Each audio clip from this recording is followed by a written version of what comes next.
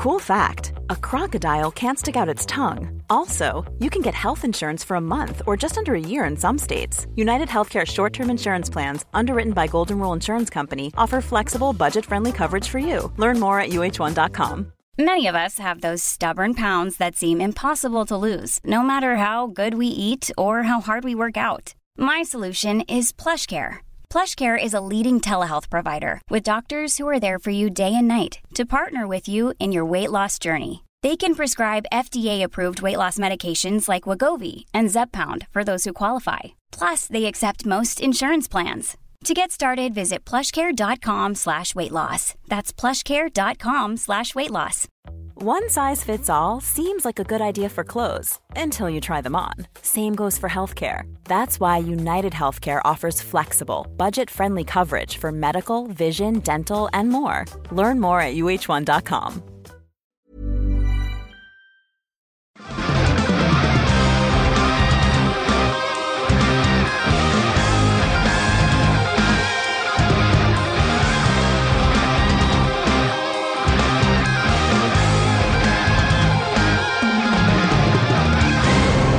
Hello, good day, welcome. This is the Osher Ginsberg podcast. I'm Osher Ginsberg. Hope you are well. This is episode 90. Look at that. Episode 90 of this show.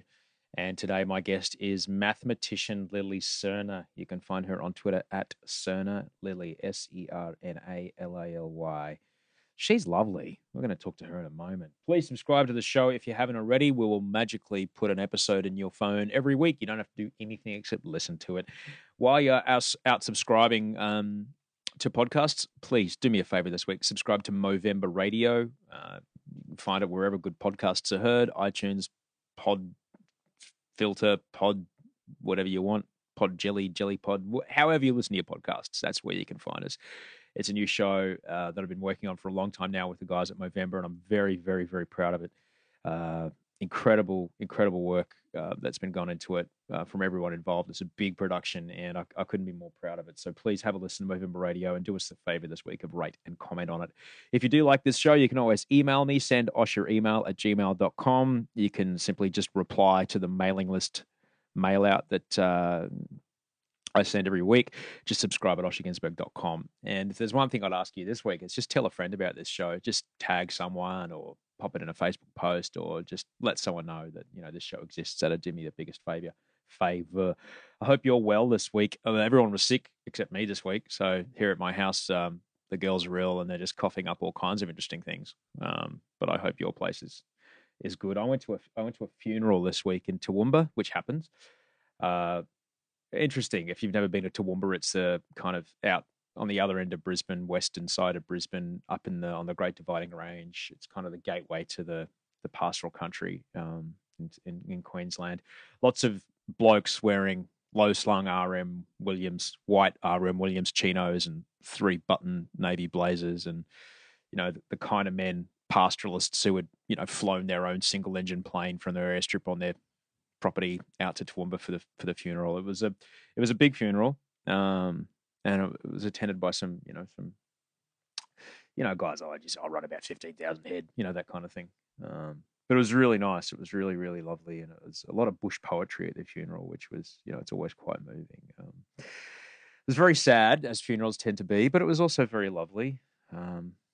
It was also very lovely because funerals should be a celebration, in my opinion. Funerals should be a celebration. They're sad. That's true. They're sad. But in my view, it should be a celebration because, we celebrate the birth of a life. We're always so happy when someone has a kid or, when a new person is born. We are very, very thrilled.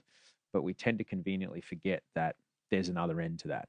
As Wayne Coyne from the Flaming Lips famously said, everyone you know someday will die. So when they do die, and it'll happen to you, it'll happen to me, it'll happen to everyone that both you and I love, we will all die. In my opinion, it's okay to celebrate their life. It's sad, and the sadness comes, but the sadness comes in waves. The waves of an outgoing tide. Yeah, there's waves, and then they just get less and less and less, and eventually they dissipate. And yeah, you look back with a bit of sadness, but it kind of balances out. If that sadness doesn't dissipate after a little while, you may want to go and check that out because it's supposed to go away as far as I'm concerned. You're not supposed to mourn and be down in the dumps forever, ever. We do have to move on because that's what life does. Life does go on. We must allow it to do so because that's the nature of life. Everything changes. This got a bit deep very quickly. Crikey. Let's get to my guest. So my guest this week, I'm super stoked to have on the show because I'm a big fan of hers. Lily Serner is her name. She's a mathematician. She's an incredibly smart lady. She also happens to be a very pretty lady, but she's a very, very, very smart lady. She shot to fame in Australia as a host of a TV game show called Letters and Numbers, where every night on the telly, she would solve impossibly difficult mathematics problems in front of a live studio audience. She's very smart. She's very lovely. She's very funny. And she's an immigrant to Australia. She grew up in Ramallah. Now, you hear me get my geography wrong in this show. Ramallah is north of Jerusalem. It's not East Jerusalem. It's north of Jerusalem because cartography is very important in that part of the world. But Ramallah, if you don't know, Ramallah is certainly a very difficult part of the world. That's the smallest way I could describe it. And today she talks about what it was like to come to Australia from that faraway place and her experiences as an immigrant to this country. But she and I also discuss maths, the teaching of maths, and seeing the complexity of maths in the universe around us. It's a great conversation. I'm glad you can be a part of it. Follow her on Twitter. Let her know you heard her here. Serna Lily, Sernalily. So come with me to my kitchen in Bronte for a cup of tea and a chat with the lovely, the charming, very smart Lily Serner. So anyway, we're recording now. How are you, Lily? Good, thanks. How are you? I'm all right. Thanks for doing this. No, pleasure. We're in the Channel 10 building in Piermont, which is in a southwest. I don't know where I am. No, yeah. Yeah. Well, that's where we are because you work far away. And I live on the other side of the town, and this is a midpoint. So that's nice. Yep. That's nice. Where have you come from today? Actually, I've come from this suburb. I'm working at Fairfax at the moment, just down the road. So. All right. What are you doing there? It's called data science. I guess it's a newish industry. Basically, looking at all of the data that all of the companies have available and trying to make sense of it. What? So, like tracking. So obviously they generate enormous amounts of data from their online portals, who's reading what, when, how far they stay on the page, how far down they read, la, la, la, la, la. And you're there to make sense of that. Yeah, I guess there is so much data, terabytes and terabytes of data, and just trying to, I guess, create a better product. So. Right. Yeah. Interesting. Like that job wouldn't have existed 5 years ago. I know. It's all moving so fast. At all. Yeah. Good news for me as a mathematician. Well, yeah. And we'll talk about that because, we'll get onto that. Anyway, do you like working there? I do. It's actually, I've been there a month. So, hey! Yeah. And I've never worked for a bigger company before. So the last company I worked for was, I think, 10 people. So right. Well, it's one of the big ones. And I think they take very seriously the weight that their opinion holds across the public. Yeah, absolutely. I think it's a major responsibility. Yeah. Unlike some publishing houses, which I won't mention, who know that they have an influence upon the public and just bandy it about willy-nilly like a kid with a super soaker at a barbecue. Yeah. But here, look, I like to always, kind of start with this one because I like to point out how often the people that I sit down and talk with have this in common with me, and that we're both immigrants. Yes. And I think it's super important that as Australians we recognise that our country is great because of the people that came here. Yeah. Our country is also shitty for the people that were here. Let's acknowledge that. How old were you when you came over? I was 8 years old. Yeah, I grew up in Jerusalem, spent the first 8 years of my life there, and then my parents immigrated over to Australia. Why did they want to leave? Education. Yeah? Yeah. I think education is freedom, and education is the answer to pretty much all of society's problems. So it's very important, and it's been drilled into me since I was a kid. And they couldn't find what they wanted for you there? Look, Australia has world-class quality education. So yeah, I think so many opportunities as well. Besides schooling, like extracurricular activities and like becoming a better well-rounded person. So because you left at 8, does that mean you had to go back and do military service or not? No, well, I'm Palestinian actually. So Hey! yeah. So I didn't have to do. So you're from East Jerusalem? Well, I actually grew up in Ramallah. Oh, yeah. Yeah, I was born in Jerusalem, but I grew up in Ramallah. Awesome. Yeah. That's right. Now I understand. Yeah. Got it. Heavy duty. So we were Christian Palestinian. Yeah. Although my family is, but I'm probably not so Christian. Yeah. Atheist. So Yeah. yeah. We'll get to that. Yeah. Don't worry, because I do want to get to that. I know. It's a. No, we'll get to it. We'll yeah. get to it. But what do you remember about living in Ramallah? What year was it that you left? 1994. Second Intifada. Yeah. Would have been. Yeah, I remember for a week there was a war. I mean, I was so young, and as a kid you're just so malleable, you know, like your surroundings is the norm. There's nothing. So and childhood's, you know, usually happy. I had good family, good friends. There was nothing, you know, unusual for me. Yeah. I do remember having to wear gas masks and being taped into our parents' bedroom and tanks going past but it's crazy to think now, but as a kid, it's just part of life. Was the gas masks during the first Gulf War? You know, I don't even know. It's just kind My of. ex-wife talks about that. Yeah. It's deep down in my memory. I don't think that there was actually any, gas. I think it was just a precautionary thing. Saddam was threatening. Yeah, it's like that's it. if you attack America, if you attack me, I'm shooting at Israel. And he did. He aimed Scuds at Israel. And Yeah.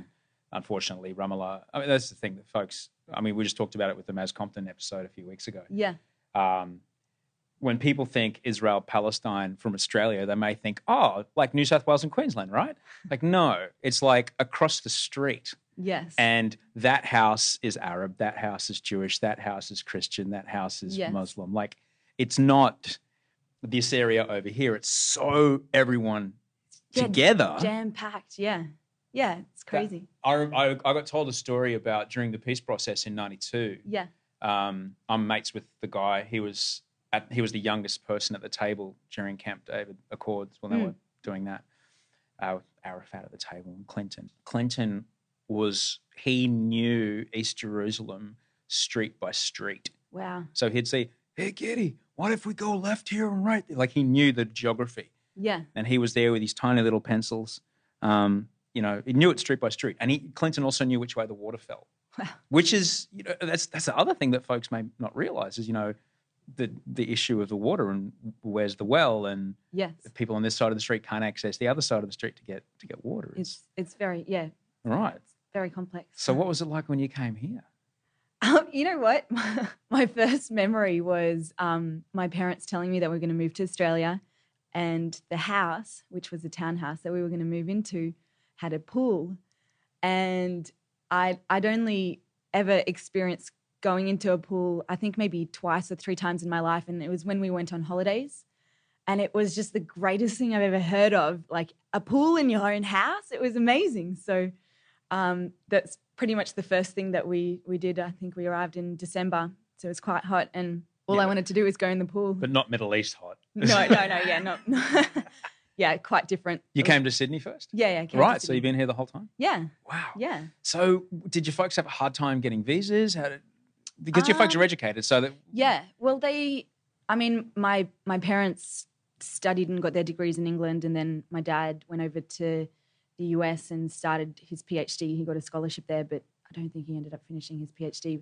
So yeah, I think at that time they didn't have too much trouble. Right. But I don't know. I was quite sheltered from it, to be honest. That's probably all right. Yeah, it's for good. them to do that. It's I've got good parents. Well, it would have been obviously tough for them to not, I guess, externally vocalize the difficulties they were going through when clearly the educational options for their kids are limited by the political situation where they're growing up. So clearly they have to up and leave this land that they love and they're tied to. Yeah. and they're making that sacrifice to be away from their family, their friends, their community, which is so strong over there. Yeah. So strong. It is. People in Australia don't know their neighbours' names.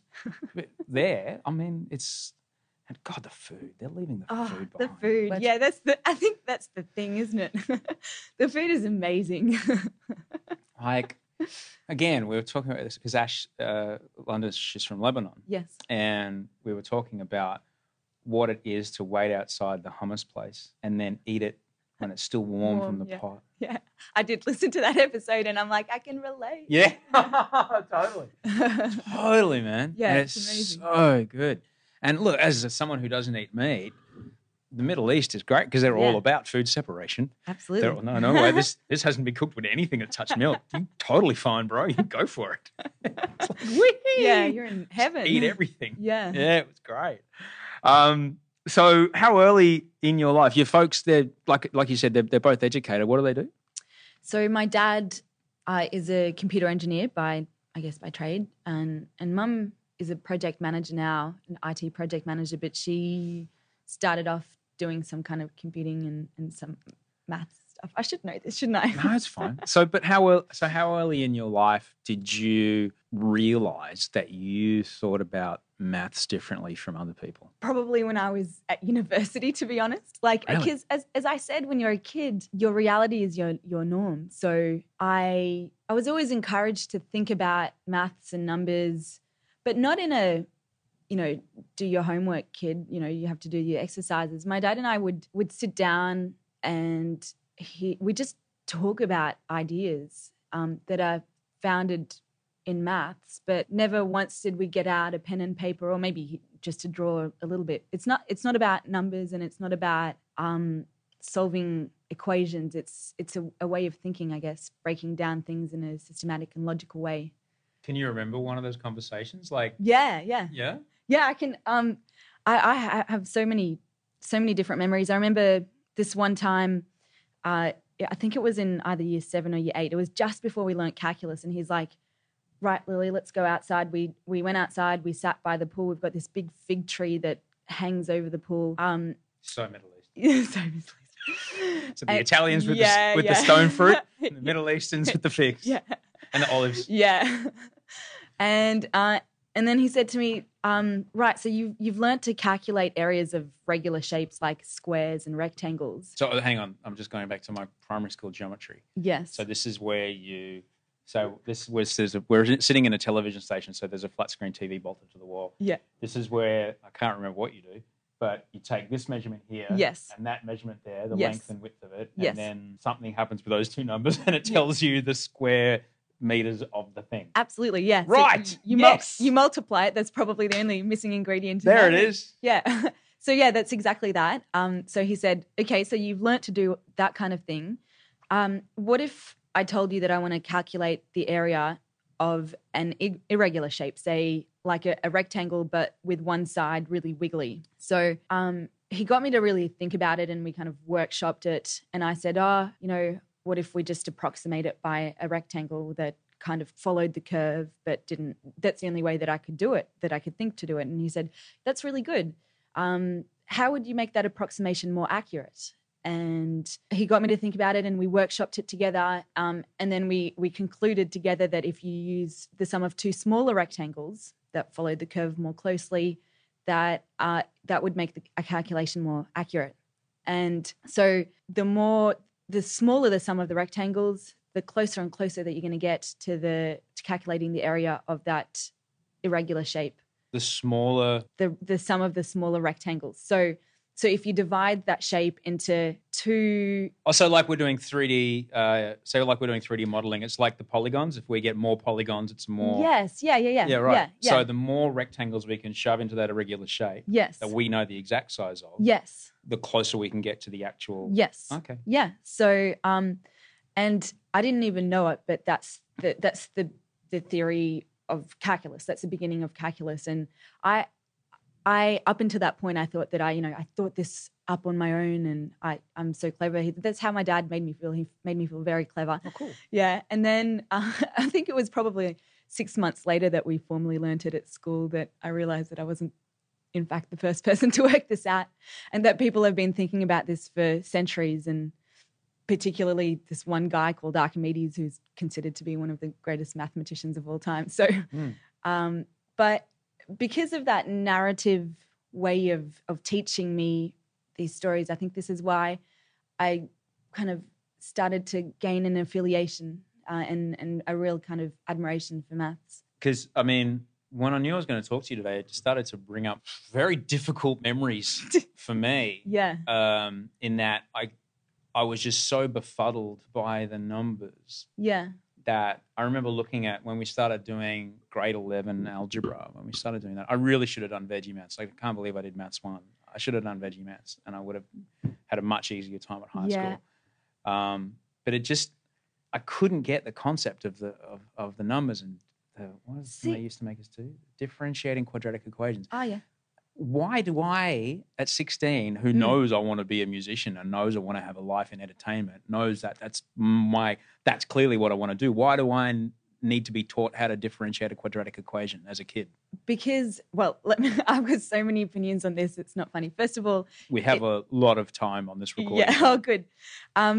First of all, I just wanted to say that it's not, I don't think that it's your fault that you didn't understand it. It's, to me, that's the way that it was taught to you. I think the onus is on the teacher to make sure that the student understands. You're a very intelligent person. I have no doubt that you'd be able to understand it. That's what frustrated me the most, I think. Yeah. And it wasn't until I started working at the school in Amsterdam, because my whole life I thought, I guess because I didn't get into university, I guess I'm not really that smart. Yeah. And then I'm going toe to toe with a PhD in business systems analyst. Yes. Analysis for Airbus. And I'm going toe to toe with him at a whiteboard. I'm like, well, hang on, maybe I might be smart. Yeah, absolutely. I think it's I speak to so many kids and parents about maths, and this is anecdotally, this is what I've noticed is that it's often, if you don't have a teacher maybe that's really passionate, or you start to lose interest, and it starts to snowball after that. Yeah, it was terrible. Yeah. I remember just looking at the blackboard and just seeing numbers swirling around, like John Nash, rest in peace, but just swirling around, and it was gibberish. I couldn't get it. Yeah. And it really frustrated me. Yeah. And it made me more mad that I could. And so why do we need to learn this? Because it's on the test. Shut up, Ginsberg. Yeah. And I should say that it's not really the teacher's fault as well, because we've got a deficit of maths teachers. And so if you get someone who's really passionate about geography, and if you have a deficit of maths teachers and you put them into a subject that they're not passionate about, then they can't transfer that passion. So I'm definitely not saying that it's the teacher's fault. I think there's a bigger problem that needs to be addressed. He was working to a curriculum. He was working to something that he was, the state had decided if they could pass this, then they're classified, they get a stamp. But in regards to why you need to learn this, it's not about the numbers. It's about training the mind to think in a particular way, to think in a systematic and logical way. And you as a musician, I think is very important to... I was actually having this conversation with a concert pianist last night. Every time I say pianist, I'm so scared that I'm... I know, right? Yeah. It really is. I'm like, don't say it, Lily. Yeah. You can say... no, it's fine. Just as long as you hit the T. You got to ride out the T real hard. Pianist. Can I just say piano player? Yeah. Yeah, but it doesn't sound as highfalutin. No, I know. He's not a concert piano player. Piano players work in bars. Yeah, that's true. Concert pianists work in concert halls. Anyway. But that's all numbers. Music's just numbers. Yeah. It's all numbers. And patterns. And to be able to recognize patterns, you have to train your mind to think in a particular way. And this is where maths comes into it. So will you ever use a differential equation again? Probably not. Will you use the toolkit that learning how to solve a quadratic equation or differential equation? Yes, absolutely. Absolutely. I don't remember learning how to solve it. I just remember the steps I had to do to make it work. It wasn't like I know how to figure out a tough problem. Yes. However, speaking of music, I remember being so completely fascinated with the harmonics on my guitar Yeah. lining up with certain number sequences. Not Fibonacci. There was another one. Just where the harmonics happen. Third. Where the harmonics happen and where the nodal harmonics happen, and that it's the same. It's a parallel in another part of nature. And I just went, wait, hang on a second. Yeah. Hang on a second. This is all, and that the A an octave higher is exactly double the kilohertz. And once you start getting into the maths of that, and plus then we start getting into sound pressure levels. Yeah. When you start getting into the decibels halving every so many meters you go back. Yes. And then when you get into, later as I got into photography, getting into things like the inverse square law, where the light strength again goes down half a stop every. When I see maths like that, if that could have been brought to me, as a kid, I think I would have kind of got into it a bit more. Yeah, because I do see it everywhere. Yeah, I get that, and I think it's so important to have a narrative behind what you learn. Yeah. So learning a formula or an equation doesn't interest me in the slightest. Having that narrative and also the history behind it and the people who had put so much effort to learn this and had, it's a process of learning this throughout human history. So it's not that one day someone figured out that, the ratio there is a half or that the ratio there is a third. It's science and it's trial and error sometimes, and it's a long process to get there. And I love that narrative. Does it make you, as I just described, that seeing certain patterns in music be replicated in other mediums, not audio, but physical? Do you see the world differently because of what you do? I think I'm pretty normal in my eyes, but I don't know. I guess. Do you look at the branches of a tree and try and notice the patterns in branches of a tree? And yeah, I'm quite aware of patterns actually. Not an obsessive compulsive disorder, not like me, but actually like mathematical patterns. Well, I think I'm just quite interested with the world around me, and I do look at a tree, say, and it does remind me of the Fibonacci sequence where things like branch off. It's like the sequence of nature. You mentioned it before.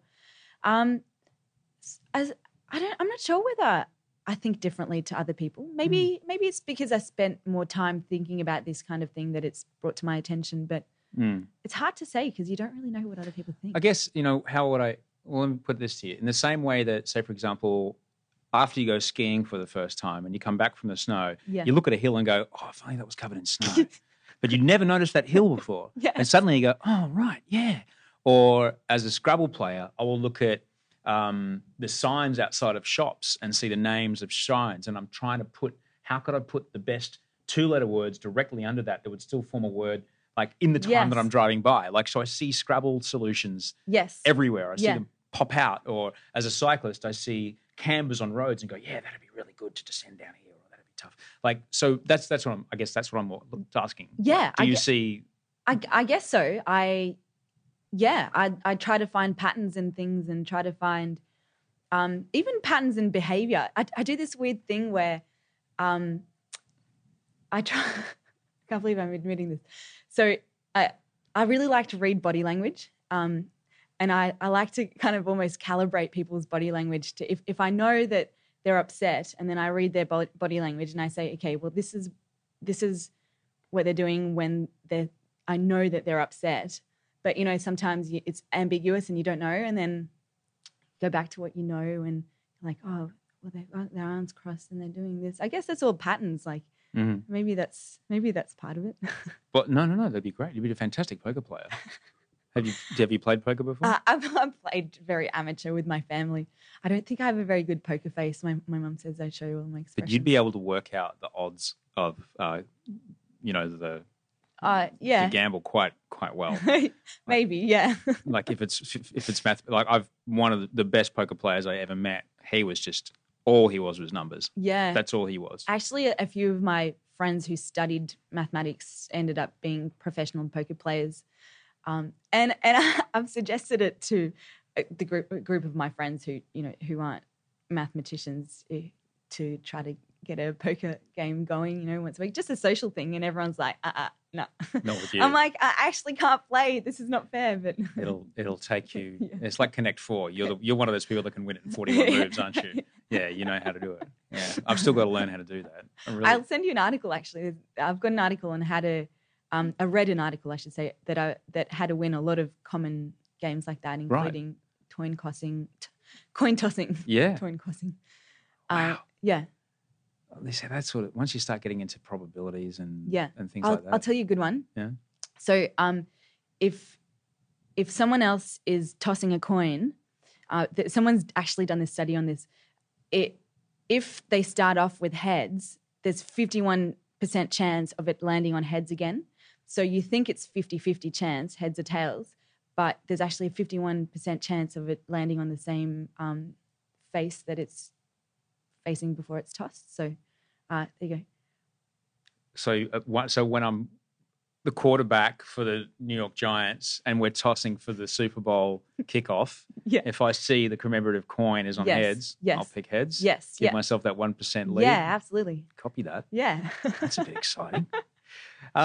You grew up in a family that was obviously that was academic. So I asked, when did you know you were different from other kids? But when did you know your family was different from other kids? And not just that you were an immigrant family, but that your parents kind of saw the world differently. Or I don't think that we are. No? I don't know. Are we? I don't know. I think a lot of my friends' parents have gone to university, for example, or it's funny. I've never got a sense. I've never felt that I was different, except when I landed letters and numbers, and then everyone's like, "Oh, yeah, you like maths?" I'm like, "Well, yeah, doesn't everyone?" But I mean, let's talk about that, because you've obviously had to face a lot of preconceptions about who you are and what you are. Yeah. Not only from where you came from, but what you're good at. Yeah. It's been quite a journey. I'm still kind of making sense of things, who I am. Yeah. Was it just a complete sausage party at university? Were you like the only girl there? There were. Yep. Yes. I was in the minority, definitely. There's no denying that. But the interesting thing is actually, because I did my degree in maths, and then I went on to do an honours degree, which is kind of a tag-along year that you do additional studies. And in that year, and you have to get grades to get in. Mm-hmm. And in that year... this is with the maths and application in biology. Yes, yeah. I think maybe 90% of them were girls. Huh. Yeah. So there you go. Must Girls have are been smart. nice. Yeah. Well, I know girls are smart. Of course girls are smart. Yeah. However, we have this, it's pushed upon us by whatever cultural memes there are that, the pretty girls aren't smart. And it's kind of shitty because it doesn't replicate the truth, doesn't replicate the reality. Yeah. And that kind of bothers me. Yeah. But it must be terrible for you to be walking around and having everyone assume that you're not who you are or where you are because of your brains. Yeah. Well, I've never thought of myself as like prettier than anyone. Like, I don't know. I just never really gave it any consideration. Like, especially at university, it wasn't until letters and numbers that I'm like, why am I getting all this like attention? I don't. Oh. Yeah. Right. I Well, I guess if you've been, at uni just being academic the whole time. Yeah, I think I'm pretty daggy as well. Don't worry, it's appealing. Dag is appealing. I was fascinated. I was reading about you, and I was fascinated that you went to point out that it wasn't until 1950 that women were admitted into Harvard and Princeton physics and yeah, I think was it 1950 or 1970 is when they allowed a professor on the board. Yes. Or on the in the faculty, Yeah. which is crazy. It's crazy, yeah. But 1950? This isn't our recent history. Like this is My mum was alive. do you know like they a century ago they thought that women didn't have the ability to think mathematically, and that they're crazy. Like I read online, I mean, I don't know how much you can believe what you read online, but I heard that there are theories that it would shrink your ovaries if you thought too much, or that you were not marriage material if you studied maths, that kind of thing, which is absurd. It's so hilarious. And it is hilarious. But the thing is that it wasn't that long ago that society thought this, and it still, I think, is in the undertow of our society. In the States, the women haven't had the vote for 100 years yet. Yeah. Still. Crazy. Yeah, it's like, it seems so absurd, but that kind of thing, I think, has a stain on society that takes a while to, I guess, overcome. I wonder if World War II hadn't happened and women had to enter the workforce. I wonder if the ability of women to advance academically would have been still where it was. That's a good thought. Yeah, I don't know. Suddenly, all the physicists and engineers were away. Yeah. Building bridges in Europe. Yeah. And, designing evacuations from Dunkirk. And yet we still need people to design stuff and build stuff. Absolutely. So that's kind of, It is a good thought. But, but that's something like that really blew me away that she said that Harvard and Princeton themselves, these two massive Ivy League schools that define so much of our world's thinking. Yeah. Certainly in business. Absolutely in business. Absolutely. Like the world's run by HBS graduates. It really is. Yeah. And they're all tall and good looking. That's the weirdest part. Yes. They really are. What's with that? I think that's just how they breed them. That's a Good whole other conversation. Yeah. I've spent a bit of time with Wall Street guys, and they're all ex-Ivy League, and they were all a quarterback. They were the best looking guy at their school. Yeah. They're all over 6'3". It's just, bizarre. It's this. I think there's a thing in Malcolm Gladwell's book Outliers where he talks about that they just have the privilege the whole lives. Yes. And it just snowballs. Yeah. And then, of course, they end up. And at Harvard Business School, they design the program so that you have to be this outgoing go-getter from day dot. And if you're a recluse at Harvard Business School, good luck to you. Yeah. If you're an introvert, introverts pretty much always drop out of Harvard Business School if they get accepted. Because they just can't handle it. There's something icky about that, isn't it? Well, yeah, these are the people that are running the biggest companies in the world. Yikes. Yeah. Where were we? Oh, yeah.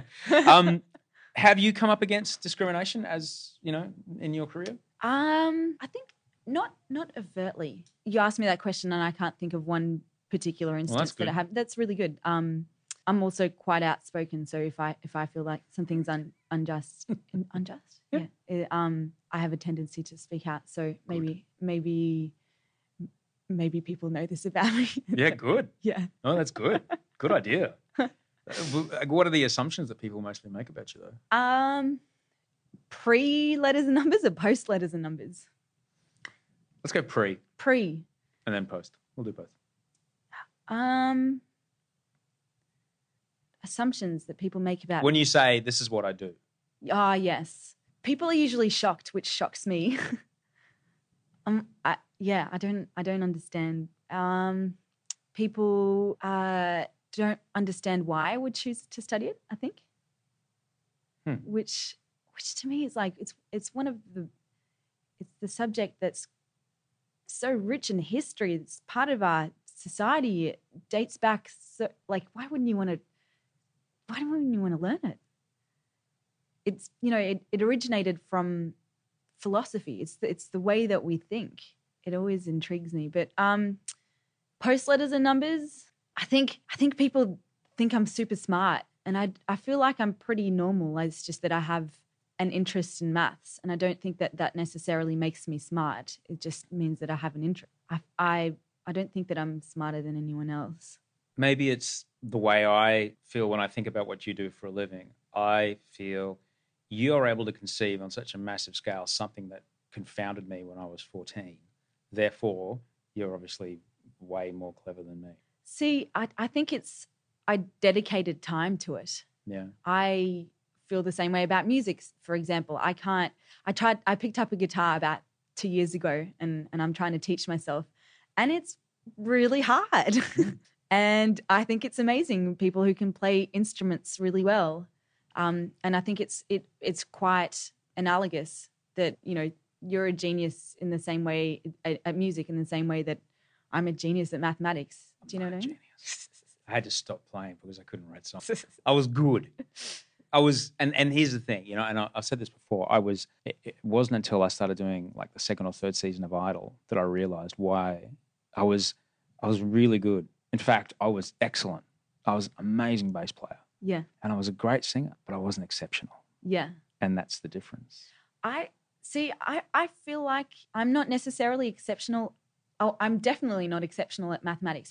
I mean, I've met some people who are just standouts. Do you know what I mean? Like just brilliant. And I am nowhere near their league. But I'm in a unique position to be able to be, I guess, want of a better word, spokesperson. I was given this opportunity to be on Letters and Numbers, and I think, you know, it's a privilege to be able to represent the discipline. So yeah. So what do you say when you go and speak to young women? What do you say to them about academia or perhaps even mathematics? My main message is,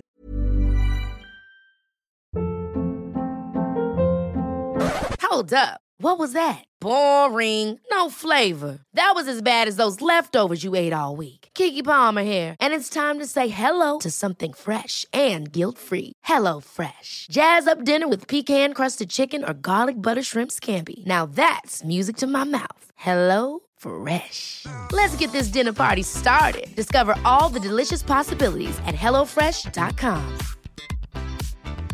Many of us have those stubborn pounds that seem impossible to lose, no matter how good we eat or how hard we work out. My solution is PlushCare. PlushCare is a leading telehealth provider with doctors who are there for you day and night to partner with you in your weight loss journey. They can prescribe FDA-approved weight loss medications like Wegovy and Zepbound for those who qualify.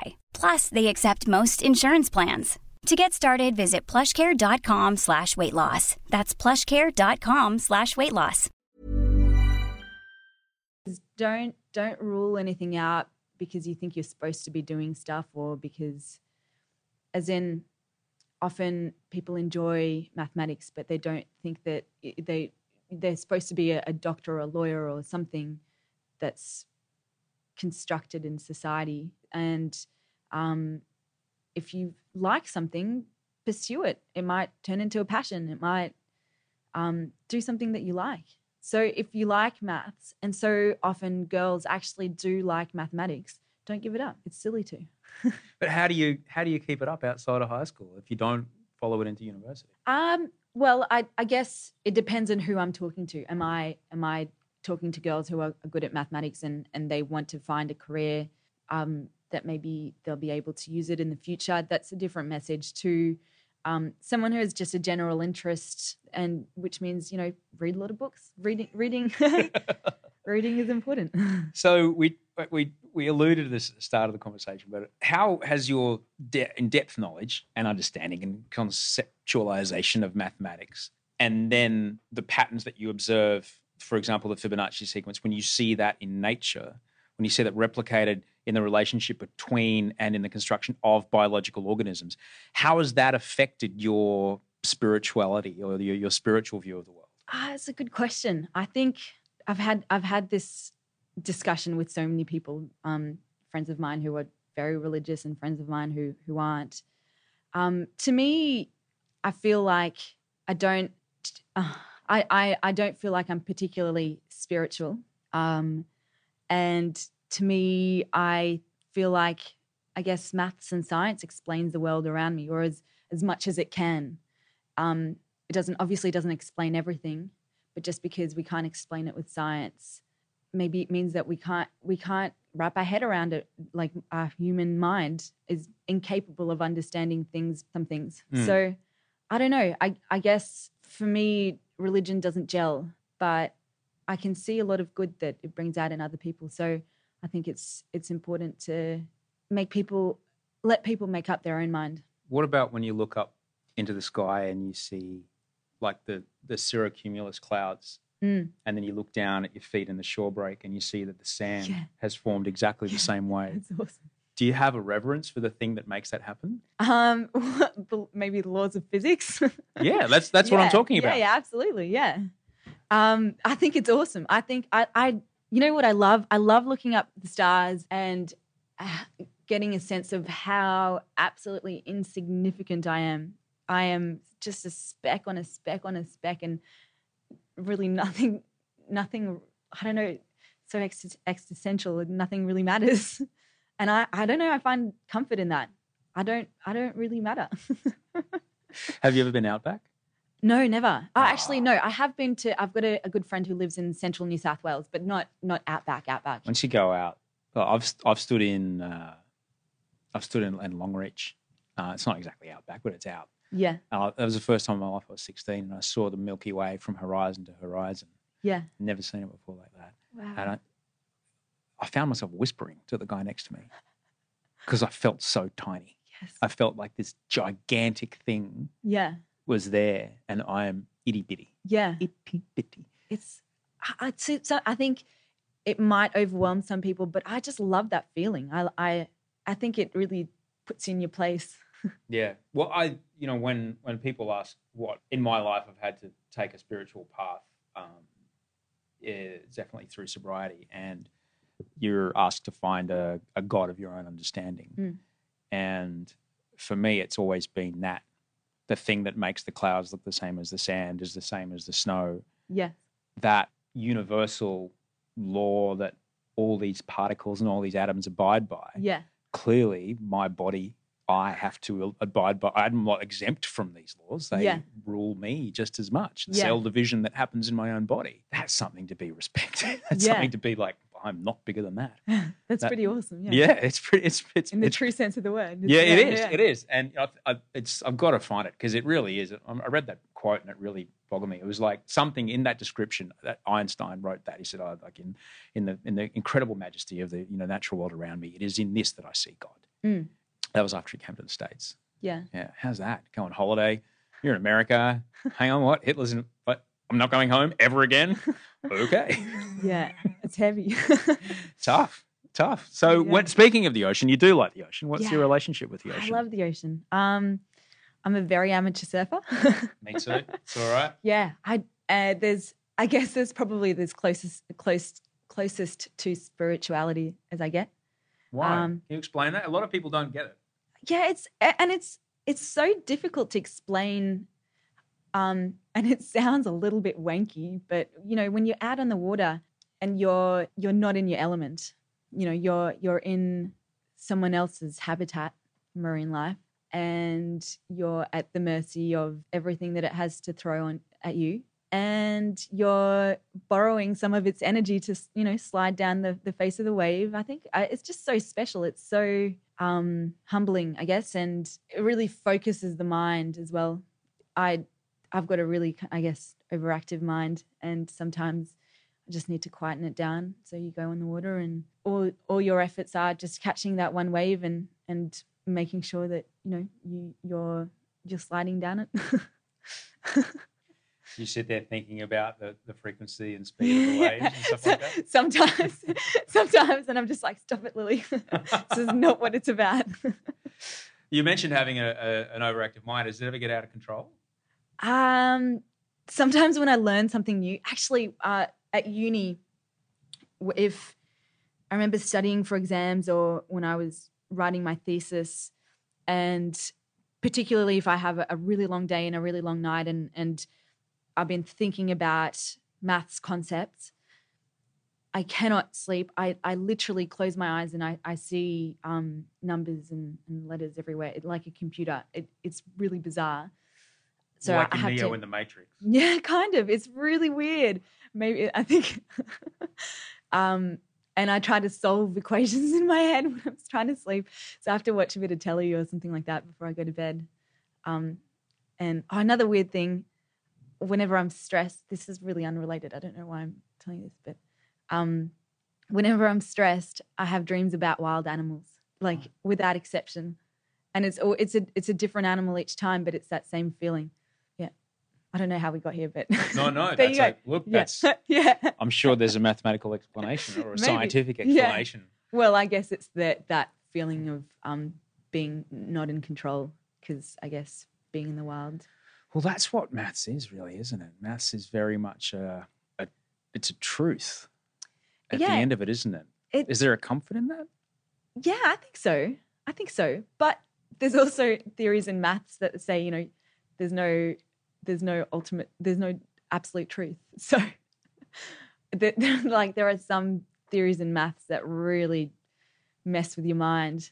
But it's interesting to think about, I think. You can drive yourself crazy. You're clearly drawn to the place where maths and philosophy kind of intersect. Yeah, I think so. Well, I mean, they stemmed from the same discipline, and they kind of branched off eventually. But they're both kind of trying to make sense of the world, really. Yeah. Yeah. Is that why guys like maths so much? Because I know it's 15 because it's 15. Yeah, probably. It's just a certainty. Yeah. So that's how much it is. Absolute certainty. But Yeah. it's not really. I mean, what is 15? Yeah. Yeah. What do you mean? I don't know. So where do you surf? On the northern beaches mainly.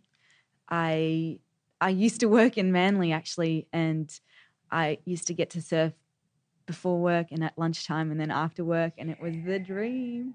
But now that I've moved over to Pyrmont, I have to face the crowds on the weekend, unfortunately. But I try to do a trip overseas once a year. A surfing trip? Yeah. So I've been to the Maldives a couple of times, and to Fiji, and then I do every so often trips up the coast. I should introduce you to my friend Iski. She's a very, very interesting woman. I did a podcast with her. Oh. She ex-pro surfer, and right. she's a PhD marine biologist. Wow. Yeah, she's the first woman to ever. She brought surfing to Iran. Wow. She went and taught women how to surf in the Caspian Sea. I need to meet this lady. She's Irish. She's amazing. She sounds amazing. She's in Bali right now doing a summit about how surfers can bring social good. Like, she's basically trying to scale that model of, you know, empowering these women in these in these very, very strict societies where women have little to no rights compared to Western society. Yeah. And empowering them through surfing. That's amazing. Yeah. That's amazing. There are a few good groups that come out of surfing like that. I don't know if you've heard of One Wave before, where every Friday they go out and fluoro. Oh, yeah. One wave is all it takes. Yeah. Yeah, they do Fluoro Friday. To address, or to I guess, highlight depression or mental illness. Yeah, and I agree with them. Even when I was at my most depressed, even when I was at my darkest, if I'd been surfing, it would have been a good day. Yeah. Even for that 10 seconds that Yeah. you're on the wave. And also being out with your mates as well, and it does a lot of good. Yeah. Well, it's good that you go and get adventuring. Yeah. Adventuring's good. I love adventures. Yeah. I love all sorts of adventures. Yeah. They're good. You did some work with the CSIRO at one point, didn't you? Yeah, that was for my honours project. Yeah. So that was in conjunction that I won a scholarship with them in conjunction with UTS. And I was looking at pollution around the Great Barrier Reef and tried to model the pollutants that run off the river out into the estuary. The estuaries are kind of the nurseries of the ocean, so it's so super important to protect them. So I tried to do some mathematical modelling around that. That can be pretty exciting, but also pretty depressing work, can't it? Yeah, I think it's exciting to think that maybe some work or some kind of element of the work may go towards helping. I think that's really important with work in general. That's when you get most satisfaction. When I get most satisfaction. When something aligns with your beliefs, maybe. Yeah. So protecting the environment is something that I'm quite passionate about. So the company that I worked for previously is an environmental consulting firm, and I was working there as a mathematician, or numbers and all things analytics, and that was hugely satisfying. So why environmental sustainability and not why aren't you out, creating a new gambling algorithm for the Queen of the Nile pokie machine? and just creating a new, Yeah. poker gambling thing and just making jillions. Yeah, absolutely. Well, that's Because that's what mathematicians go and do. Stanford grads go and make gambling machines and then sell the companies and sit around on massive beds made of money. Yeah. I don't have a money bed. Got a tiny room. Yet. Yeah. No, I'd for me personally, I'd take greater satisfaction in, I guess, working towards something that I believe in, I guess. So, yeah. Right. And when did the environmental thing come into your life? Probably around the same time as when surfing came into my life, to be honest. It marries quite well. It's, you're so, it's a bit cliche and a bit, but it's true. You're like at one with nature. You're out there, you're in it, and you're like, oh yeah, I'm a part of this system. I've got to protect it. I'm not some kind of external higher being that has nothing to do with the environment. I am in it. I am a small part. I'm a small cog in it, and I need to protect it. But at scale, we are a very big cog. Yes, at scale. That's right. Absolutely. With 7 billion of us, absolutely, we are a mighty cog. Absolutely. It's grinding gears right now. Yeah. Yeah, and it's scary. And I mean, UN projections are scary as well. We're going to, I think, double in population over the next, don't quote me on these statistics, but I think over the next 20 years or so. So it's quite scary. It's scary stuff. And we're not doing enough. So as a mathematician, when you look at statistics like that, when you look at numbers with your brain of certainty, how do you sleep? Because I'm terrified to even just think about the concept of it, let alone the realities of it, but you'd be able to see them so precisely. Well, yeah, I mean, there are some great scientists who are doing amazing work, and I think it should be acknowledged more. My pet peeve is when people say, I don't believe in global warming or something like that. It's not a belief. You don't believe in medicine. You don't believe in you have certain experts to give you advice, and this is the advice that they're giving. So it doesn't make sense not to follow it. Dr. Carl's great line was, how can you not accept the science of metallurgy that makes the car that you drive in, yet not accept the science of climate change? Yes. They're the same scientific method that has proven both to be true. Yes. You can't pick and choose. You can't. And there's no belief doesn't come into it. No. So that baffles me. But what do you do when you're baffled like that by people? It depends. Because ultimately we have to speak to these folks because we need to get everybody over the line. Yeah, absolutely. I don't know. I align yourself with good people, support good people who are doing good things, and have conversations. I think it's important to have these conversations and challenged, and let yourself be challenged. It's all about education at the end of the day. It's all about me saving this file. Let me roll. Okay, so I'm rolling again, thankfully. So we didn't. That's good. All right. We're good. Okay, so yes.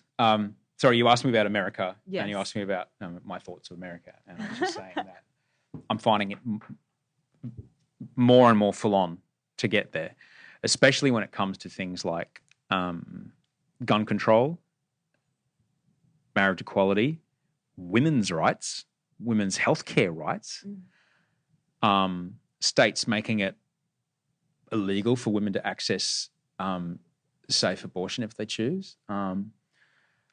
Homophobia. It just. So these are all have been in your experiences. Have you kind of experienced this directly? Well, I live in California, man. So yeah. But you go to other parts of the states, and boy, howdy, they absolutely. I'm like, oh no, this is how it is. No. Kind of, there's a giant amount of people over there who have. As they have here, every society has people who perhaps don't have the most educated outlook on the world. Mm. However, over there, they've got guns. Yeah, scary. That's so scary. Lots of guns. Scary. Yeah. Nah. Can't even imagine. Nah. I disagree with a lot of things that John Howard did. I will absolutely applaud him with a standing ovation for doing what he did after the Port Arthur massacre. If you go and look at the footage, you'll see him. He's standing there. He's basically getting shouted at by a crew of maybe 2,000, 3,000 angry, gun-owning, right-wing, angry, frightened, Indonesia's going to invade us kind of guys. And he's screaming at them going, we have to do this, and we have to do this now. We need to do this. This is what we have to do. Yeah. And they fucking did it. They did it. Amazing. And there hasn't been a single mass shooting since. Yeah. But in the States, it just comes every other week. It's strange that things don't change. Do you know what I mean? But your vibe, I think, is on. I think education is absolutely key, and an easier, cheaper access to education.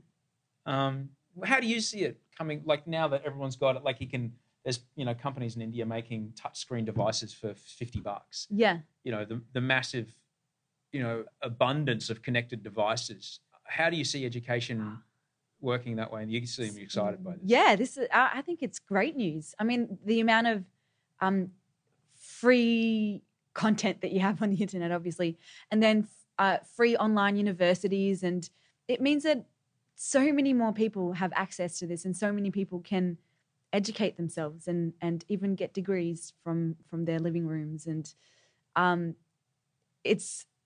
hopefully, it can be revolutionary, but whether or not people are willing to spend their time learning that kind of thing.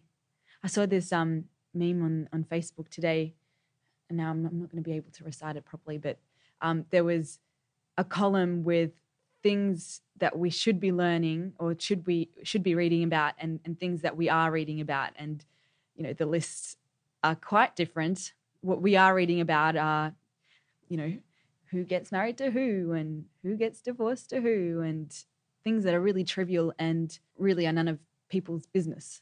They're personal things that you shouldn't involve yourself in things like that.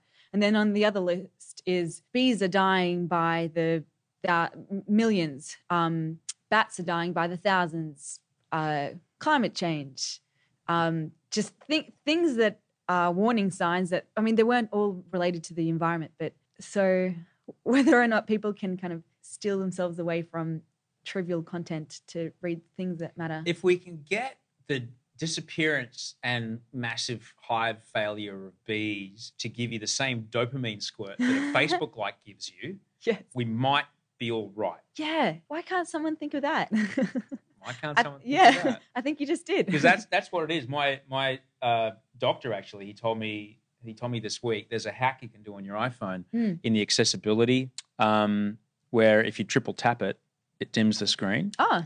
Because he's telling me that the blue light that we get from our phone screens triggers a dopamine squirt. And so I'm actually becoming addicted to that's why I'm on my phone all the time. So I'm addicted to the blue light. I think I am too. I'm going to try that. Yeah. So I wonder, if if all our phones went off, how much would get done? Yes. Do you know what we should do? Just a day where no one uses their phone, a day, month or something. That'd be amazing. Remember like the olden days where people said they're going to meet at a particular time and they actually did? Yeah, I did. I remember it well. At festivals, 50,000 people. Still found my friends. Yeah. Yeah, absolutely. Ido Leffler, who was on the show a few weeks ago, talked about having a tech Sabbath. So, because he's Israeli, he's a Jewish guy. Yes. So when Shabbat kicks in on Friday afternoon at sunset, to when Shabbat lifts at sunset on Saturday, no phone. Yeah. No email. I'd be on board Tech for that. Sabbath. Yeah. Dig it once a week. Yes. I think it probably would be good for the soul. I think as well, like the idea that I haven't felt bored in about 15, maybe 20 years. Remember feeling bored? Yeah, I do as a kid. As a kid? Remember going, this summer holiday is the worst. Yes. There is nothing to do.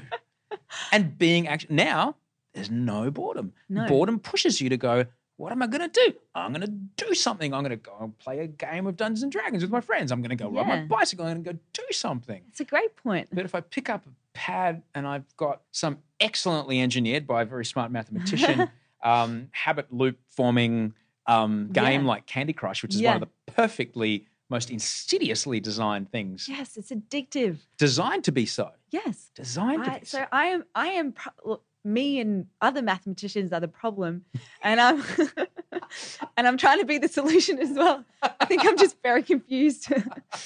Well, okay, so let's talk about that. You went on a game show that had enormous success and then went away. Yes. Because of the broadcasting situation in our country. Yeah. You were on a SBS, which is one of the government subsidized Yes. networks, and it was a show called Letters and Numbers where you were solving enormously difficult maths puzzles on telly, Yeah. and the other bloke was solving enormously difficult word puzzle. Yeah. And people love the shit out of it. In fact, they're rerunning it now at the moment, aren't they? Yeah, it's on. I think on 5:30 Yeah. weeknights at the moment. Yeah, it has a quite a dedicated following, which is really nice. It's How lovely. did they find you? I don't know. I was at the right. I do know this is really embarrassing actually. So at the right before honours, I went down to Melbourne to attend for pretty much a maths camp for uni students all around Australia, PhD and honours students, and I wanted to do a subject in particular. And I met a guy there. His name is Larshi. Great character. Just I can't. You've got to meet him. he's crazy, but he's a brilliant mathematician and really extroverted. And he had kind of tenuous connections with a casting agent. And one day after the maths camp or the maths camp, he gives me a call and he's like, SBS are looking for a girl with a professional level of maths. Can I give them your name? What is this? I didn't even know what it could be. I'm like, is it a kids show? Is it I don't know what it is. So I'm like, I don't really have anything to lose. I just threw my name in the hat, and a few weeks later got the phone call, went in for the first audition, and I had to stand up in front of a camera, and I think the director was there and the producer, and there were a few other very intimidating people in the room, and I had to talk about myself and then do a piece to camera and then solve the maths question to the camera. And mind you, I've never done anything like this before. I've never done any drama. I've never done anything that resembles this. And then for some reason I get called back. I don't know how. And I go into the second audition, and this time it's with, I guess, testing on-screen chemistry with 5 different hosts. But it was me and this other girl called Tatiana they were also testing. She obviously made it through. And I walk in and just my heart sunk. She was this gorgeous, leggy, blonde. She'd done Bond commercials and she'd had experience. She was just stunning, absolutely stunning. And I remember talking to the makeup artist who was, that was the very first time I got my hair and makeup done, which is very special. And I'm like, oh, I just have no chance. And the makeup artist is like, oh, don't have that attitude. Just, go in and give it a shot. And most important person on set, man. Makeup artists. Absolutely. They really are. Yeah. They really are. Yeah. That's your partner, isn't it? Yeah. But honestly, just as an aside, I know a director who says when he's a director-producer, when he is putting a film together, before he's cast his DOP, before he's cast his first actor, yes, he gets his makeup people sorted. Yeah. I said, why do you do that? He says, makeup are the most important people on set. They get my talent 3 hours before I get them. If that talent had a shitty night or a bad day or whatever, they are responsible for getting them into a place that I can work with them by the time they step onto set. Makeup are... Absolutely. The psychology background of makeup artists, and their ability to put people at ease, in my mind and in my experience, and certainly with this guy's experience, is far and above their ability to do a hair and makeup job. Yeah, it's how they are, their personality that changes people's days on set. I could not agree more. Yeah. And actually, fast track a couple of years when I'm deep into Letters and Numbers, they became like a family to me because I'd always been a Sydney girl, but I was filming down in Melbourne. I didn't know anyone. And they took me in, and I went over to their house and had lunch with their families, and they were just, and we still keep in contact. It's a very intimate job. Yeah, it is. It's a very intimate job having someone touching your face for a few hours. Yes, yeah. And for a few hours of that day, it's their face and their hair. So if I touch it, if I touch their hair or their makeup, I'm in big trouble. And they're but in your personal space. Yes. They're right in there that we wouldn't let anybody else in Yeah. if we didn't know them intimately. Absolutely. So, yeah. And they, you share the most personal things with them as well. Yep. I could not agree with you more. But anyway, I only had met this makeup artist for 2 minutes and she was already just doing her job. She was amazing. And I think in the end, Tatiana didn't have a maths degree. She had a business degree. So Aha! pipped her to the post on that one. So Was it fun? Did you enjoy it? Yeah, it was amazing. It was unlike anything that I've ever done and maybe ever will do. I wouldn't say that. I don't know. Yeah. Well, we never know, I guess. But Did it get you thinking about game shows? yeah, I really enjoyed it. I enjoyed it far more than I thought I did. Although the first couple of weeks it was daunting. I remember the first. So I have to solve these maths questions on the spot. And the first couple of episodes I had a bit of a freeze because it's not there's a live studio audience, but there's also 30 crew members and there's the cast and the producers and the directors, and there are heaps of people in the room and all this pressure to do something that I've been doing pretty much all my life, but somehow you get a brain freeze and it's really embarrassing. I think after the third time, I think of getting or not doing a good job, I just burst out crying and I had to run off stage, and the director came after me and he was like, "It's okay," and I'm just like, "It's just so hard." But then and then you get used to it, and then it becomes a really familiar surrounding, and so the studio becomes your home. You're there for so many hours a day, and the crew are like, you become part of your family, because you see them so many hours a day. Yeah. And it becomes a very secure environment. And it's also very collective. Even though you're the only one that can do what you can do on set, you can't do it without the lighting guy. Oh yeah, absolutely. It's such a collective job. Absolutely, It's really nice. It's quite it has quite a community feel to it, doesn't it? It's like, hey, we're all in it together. If we're running late, we're all in it together. Everyone's tired. Yeah. Yeah, it's if awesome. we're going in a turnaround, we're all going in a turnaround together. Yeah, absolutely. Yeah. I got a 4:30 start tomorrow morning, speaking of which. Yikes. Yeah, I know, right? But hey, look, it's all right. I don't dig ditches. This is my job, man. I love it. But have you ever thought about like designing game shows or creating game shows? I have actually. I have. And I'd maybe like more along the lines of letters and numbers, intellectual. I'd love to do stuff with kids maybe. Mm-hmm. We should talk. Kids, let's do it. I've got a game show in development in the States. Really? Yeah. Yeah. Oh, Done. yeah. It's Q&A. Yeah. It's Q&A, but the math stuff I think is, Oh, look, I'm particularly with working out the probabilities of things, because what you need to be able to do is tell the network, we're going to offer $1 million. Here's the simplest way to do that, but here's why the $1 million isn't going to go off every night. Yeah. So you need to design a game that looks like Who Wants to Be a Millionaire. Yes. That's a perfect example. Yeah. It looks like it's super easy. Yes. I just have to answer 10 questions. That's all I've got to do. But it's enormously difficult to get it. Yeah, I'll definitely work on the probabilities. Yeah, but it's designing a game that is still enough of a game. Yes. And it's tricky. And you know what? The letters and numbers format has been running for 40 years. So it originated in France. Uh-huh. It's I think if not one of the longest running show in France. It's called Des Chiffres de Lettres. But then you went on to make another show. You went on to make a show all about, we spoke about food earlier on. Yes. You got to do Destination Flavor. That must have been good. What an opportunity. Yeah. That was a food and travel show. And I was hosting the show with Adam Liao and another SBS presenter who's also a doctor, who's also a dancer, amazing girl, Renee Lim.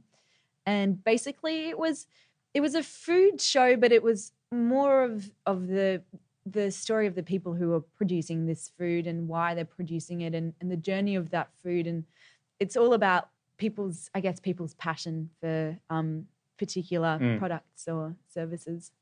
Yeah. Right, but still, as a mathematician, you were able to just be there. What, you weren't there obviously because you weren't a mathematician? No, I wasn't. Yeah, I wasn't there as in my mathematician capacity. Right. I was there as a human. Yeah. Well, no. As yeah. As an adventure-loving person who enjoys food and has absolutely. a different perspective on the world. Absolutely, yeah. So that must have been fun to stretch your. Yeah, it was tricky actually, Yeah. because I did Letters and Numbers filming for a few years. We ended up doing 450 episodes, and Damn. that was it was Did you get paid per ep or per season? I can't even remember, but yeah, You would remember if it was per ep. Yeah. Anyway. Yeah. But there's something really formulaic about being in a studio, and especially, I mean, the formula of Letters and Numbers is it's always the same. So being out on the field was completely different, and so many more variables, if you like, if you want to think about it mathematically. So many different things that you have to take into account, and different personalities that you're meeting, and how is it that you can make other people comfortable, and how is it that they're going to, what's the best way to get them to share with you the love of the food or the journey that they've taken with you. So that was a completely different set of skills, and something that I had to learn on the spot a lot of the time, I think. Yeah. I'm very, very grateful for that experience, I think. Yeah. All this, your experience though in the broadcasting world. Yeah. Does that now inform what you do at Fairfax? No, I don't think No? so. No. It's pure math stuff Yeah. at Fairfax. Yeah. It's quite removed. It's all like model building and that kind of thing. Yeah. Oh. Yeah. So we both have to go have dinner. Yeah. Because I'm hungry. I'm sure you are too. I'm starving. Speaking about all that food talk before. Yeah. So 2 more questions. Sure. When you think about education, and you said it's the answer to everything, what's your wish for education? What's your wish for people's conception of education, or how do you wish that like he said before at the start of this, he said it wasn't my fault that I didn't get the maths, and it wasn't the teacher's fault for not getting it to me. What's your wish for the education of the young people in this country? I think, first of all, read, but know what you're reading about and who wrote it and why they wrote it, and question everything and question your own thoughts. I believe this X, Y, and Z, but why do I believe them? And is there a possibility that it could be wrong? I think that's everyone should do that. That's a very scientific way of looking at things. You often look at things like how are people going to disprove this versus I'm right because I think so. Yes, yeah. Like our mate downstairs who does the Bolt report. It's like, this is exactly how it is because I say, and that's it. I think that's a very dangerous stance to take, because I've been wrong so many times, and how do I know I'm not wrong in this particular instance where I'm so convicted in my opinion?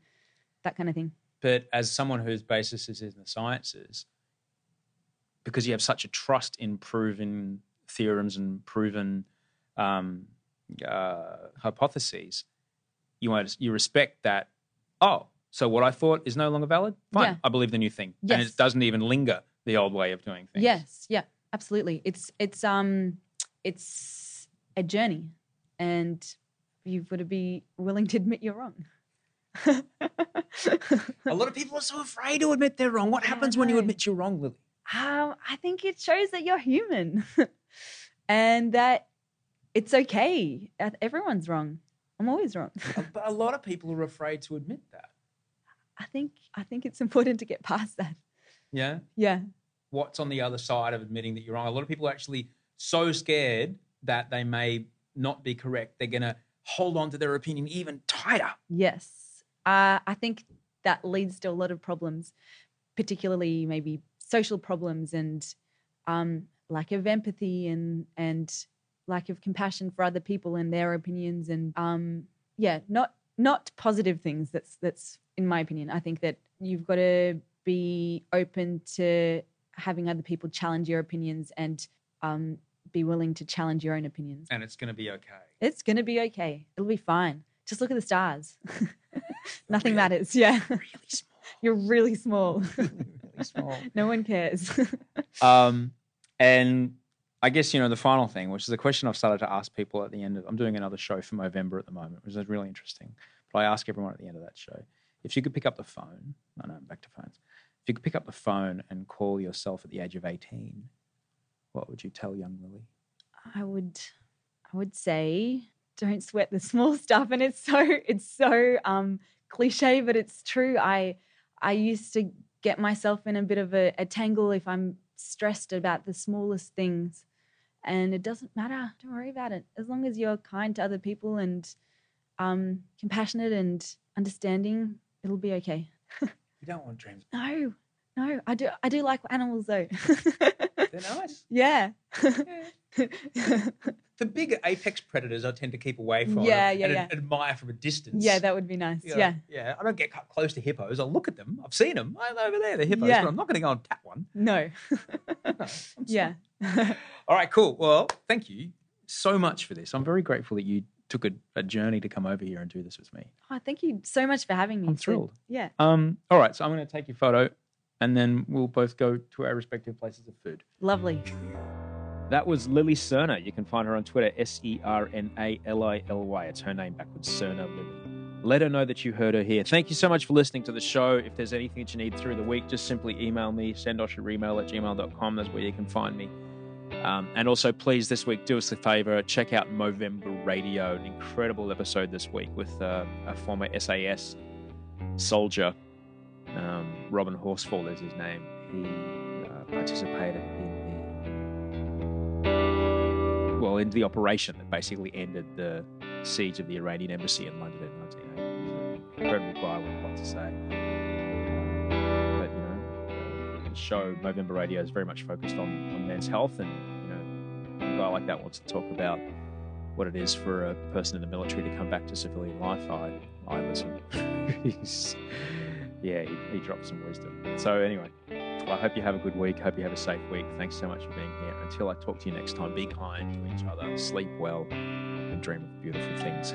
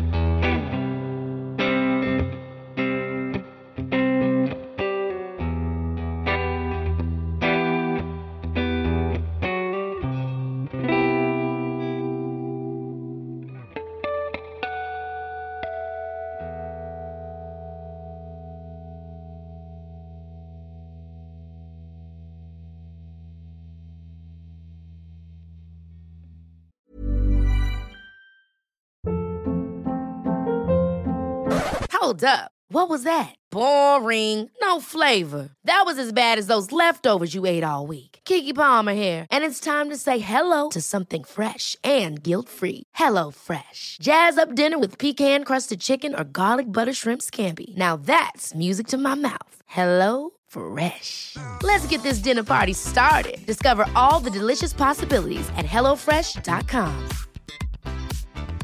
Planning for your next trip? Elevate your travel style with Quince. Quince has all the jet-setting essentials you'll want for your next getaway, like European linen, premium luggage options, buttery soft Italian leather bags, and so much more. And is all priced at 50 to 80% less than similar brands. Plus, Quince only works with factories that use safe and ethical manufacturing practices.